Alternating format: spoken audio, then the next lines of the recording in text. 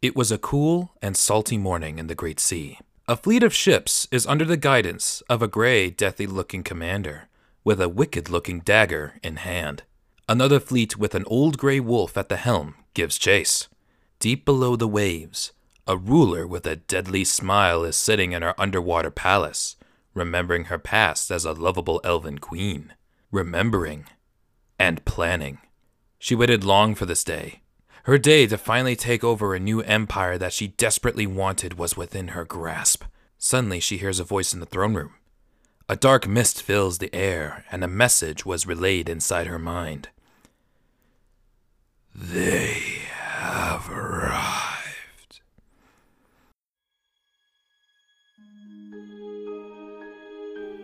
Welcome to Lore Club, your World of Warcraft podcast for the stories, theories, and everything else in between. And now, here is your host, Kai Sharky Boy.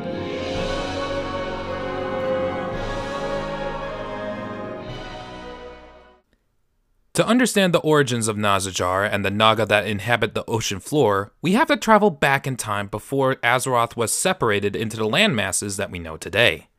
Long before the Sundering, Azeroth was a big supercontinent, very similar to Pangaea here on Earth, and in the middle of that supercontinent was the highborn capital of Zinashari. Wait a minute, I thought we were talking about Nazajar or whatever. Well, the name Nazajar actually came after the Sundering when it was rediscovered on the ocean floor, but we'll get back to that in just a moment. Back then, Zinashari was considered to be the center of the ancient world. Most of the Night Elf society that inhabited the city were considered to be the greatest mages of their time. They were masters of the arcane arts and could bend reality to their will. The military was massive and feared by their enemies. Yet there was one golden-eyed highborn Night Elf that was considered to be more powerful than any other force in ancient Azeroth. And her name was Queen Azshara. Now, Queen Azshara was not the corrupted monster that we know today. Queen Azshara back then was a more just ruler, using some magical manipulation rather than violence. Now, don't get me wrong, she was pretty corrupt, but at least she was kind of like still fair within her own reasoning. She helped construct the temples of Elune on the shores of what is now known as Kalimdor, discovered the Well of Eternity, and ended the conflict with the ancient Zandalari trolls without spilling much blood. Yet, as the years went by, the strong-willed highborn queen grew bored of her everlasting peace and wanted to improve her empire to near perfection. Her most trusted advisor, Counselor Xavius, advised to use the Well of Eternity to cleanse the planets to fit her own perfect vision of her empire. Although harnessing such power would be a very difficult and dangerous task even for Queen Azshara's magical abilities. That is when Sargeras came in. Steve, why is there a mailbox here in the recording studio? I don't know, it just kind of came out of nowhere. Oh, there's a note attached to it. Dear Mr. Sharky Boy, we at the Azerothian Postal Service have randomly chosen your podcast to test our experimental open letter portable postbox. Each episode, you will receive a new item relating to the episode and choose to orally send a message to a particular figure through time and space. The postbox will appear and disappear at random, but you can keep the item as a gift. Hope you enjoyed the new product and give us some feedback in the future. Thanks again, and Postal Speed, Randall Paperwing, Postmaster at APS. Huh, well that's nice of APS to send us a new product for the show. I wonder what's inside.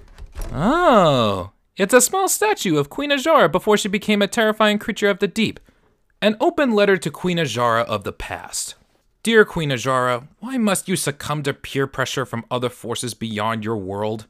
I know that Sargeras seems cool with his fancy fiery eyes and his demon motorcycle he likes to ride around, but he's just nothing but trouble.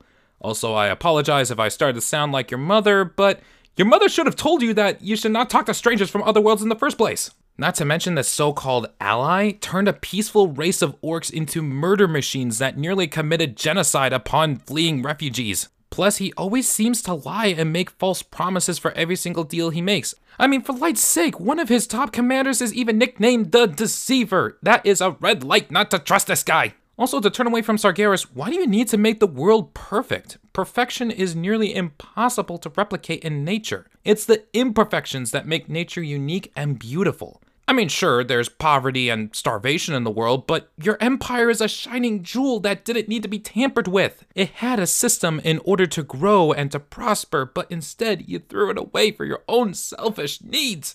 Queen Azshara, I hope you look back at the Sundering and learn from your mistakes to prevent others from making the same error. May Elune guide you, Kai Sharky Boy. So if you couldn't tell from the open letter, what happened next shouldn't be a surprise for anyone who's read the War of the Ancients trilogy.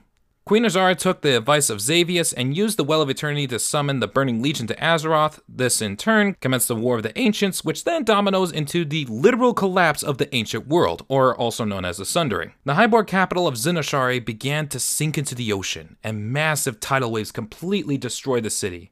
Queen Azshara, wanting to save her beloved capital, tried to stop the massive force of nature from swallowing Zinashari down to the depths of oblivion. Yet, after struggling to keep her barriers up, she and her subjects drowned in the tsunami. Now, in normal circumstances, this would have been the end of Queen Azshara and her empire. Yet, that was not the case. Instead of dying right away, she instead met with the old god N'Zoth the Corruptor.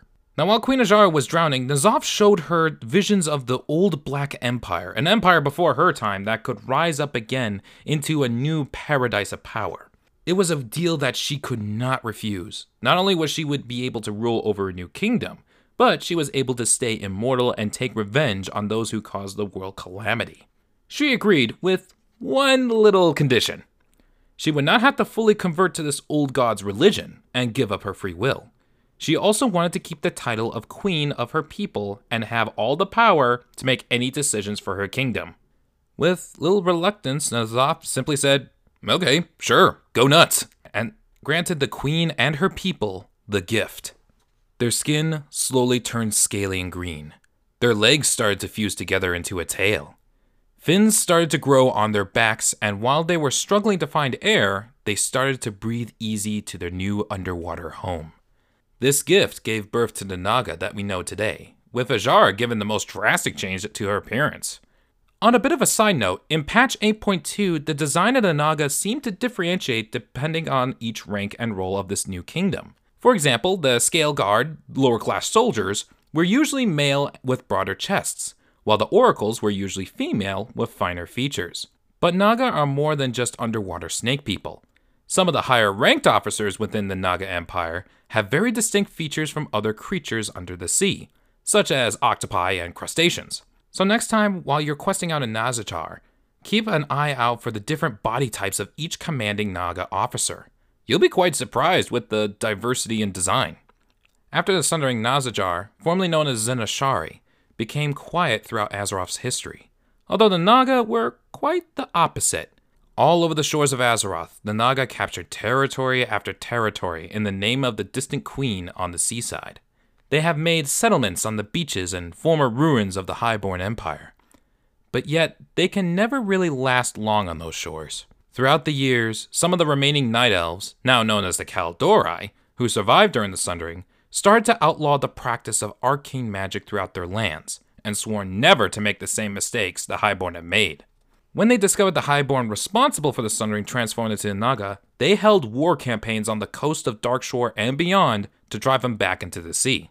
And while the Naga were experts of war in the past, failure always seemed to follow. The Naga forces that invaded the shores were always stretched out too thin in soldiers and supplies. It made it harder to stay on some shores because most stations were posted too far off from the capital to have their war supplies and reinforcements come out on a consistent basis. Plus, the gift that N'Zoth gave to these people made it very difficult for soldiers to fight on land with their tails more accustomed to aquatic conditions than on sandy beaches. They were also outnumbered, outgunned, and as the other races started to discover this new aquatic threat, were hated on all fronts to find further support beyond easily distracted Murlocs. Soon, they became the laughingstock of Azeroth as a disorganized, disillusioned shell of an empire that cannot even fight well on land. Yet, not all Naga were faced with failure. Some of the other Naga went on beyond the shores and conquered territory on a more permanent basis. One such Naga to note was Lady Vashj, who joined forces with Illidan and Kel'Thas of the Sin'dorei to overthrow the Black Temple in Outland and establish the Coilfang in the Illidari army. She also oversaw the construction of the Coilfang Reservoir that pumped water out of Zengra Marsh, and became one of the most ambitious construction projects of her time. As time passes, the queen herself was busy at work. She managed to become a terror of the sea by disrupting sea passages and launching invasions that never seemed to succeed as she'd done before, but she always sent the message to the world that the Naga were a threat on open water. After the cataclysm, though, she became quiet throughout Azeroth's history. There was still some presence of the Naga in the waterlogged region of Azsuna, but besides that, they were mostly silent and absent from the other events around the world. Maybe it's a trap, or maybe the Naga kingdom was finished? Who knows? Meanwhile, Queen Azshara herself went into hiding in her underwater kingdom of Nazajar. For many years, she sat and planned her next big move and waited for the perfect opportunity for Azeroth's leaders to be weakened and divided. That day had finally came. We now go back to the beginning of our story of our two ships chasing each other on the open sea. As soon as the two ships were in perfect position, she used her powerful magic to open the seas to reveal her kingdom to all who dare oppose her. Why she kept that hole open and didn't really close the hole to drown those ships in an instant? Well, who really knows? Maybe she wants to toy with her prey, or maybe she just wants a good fight. No one really knows why she made this decision, but we'll just have to wait and see. I could go on and on about most of the wildlife, the ghosts of the highborn that reside there in the ruins, and the many other beings that live in Nazjatar, but I think it's best to leave it at this point to how Nazjatar came to be and how the Naga Empire became what it is today. Plus, we at Lore Club wanted to save some of the other details of Nazjatar for another episode in the future. We also have a lot of ground to cover this season of 1.5, so tune in next time as we discuss more about some of the other wonders of 8.2 gave us as we explore Mechagon. Thanks for listening, and remember, there's always more than one side to each story. Thanks for listening to the podcast. All the sources to the information is located in the description. If you want to send a suggestion for our next topic, or just want to say hi, send us an email at loreclubpodcast@gmail.com. You can also contact us on Twitter at loreclub, and until next time, I will see you soon.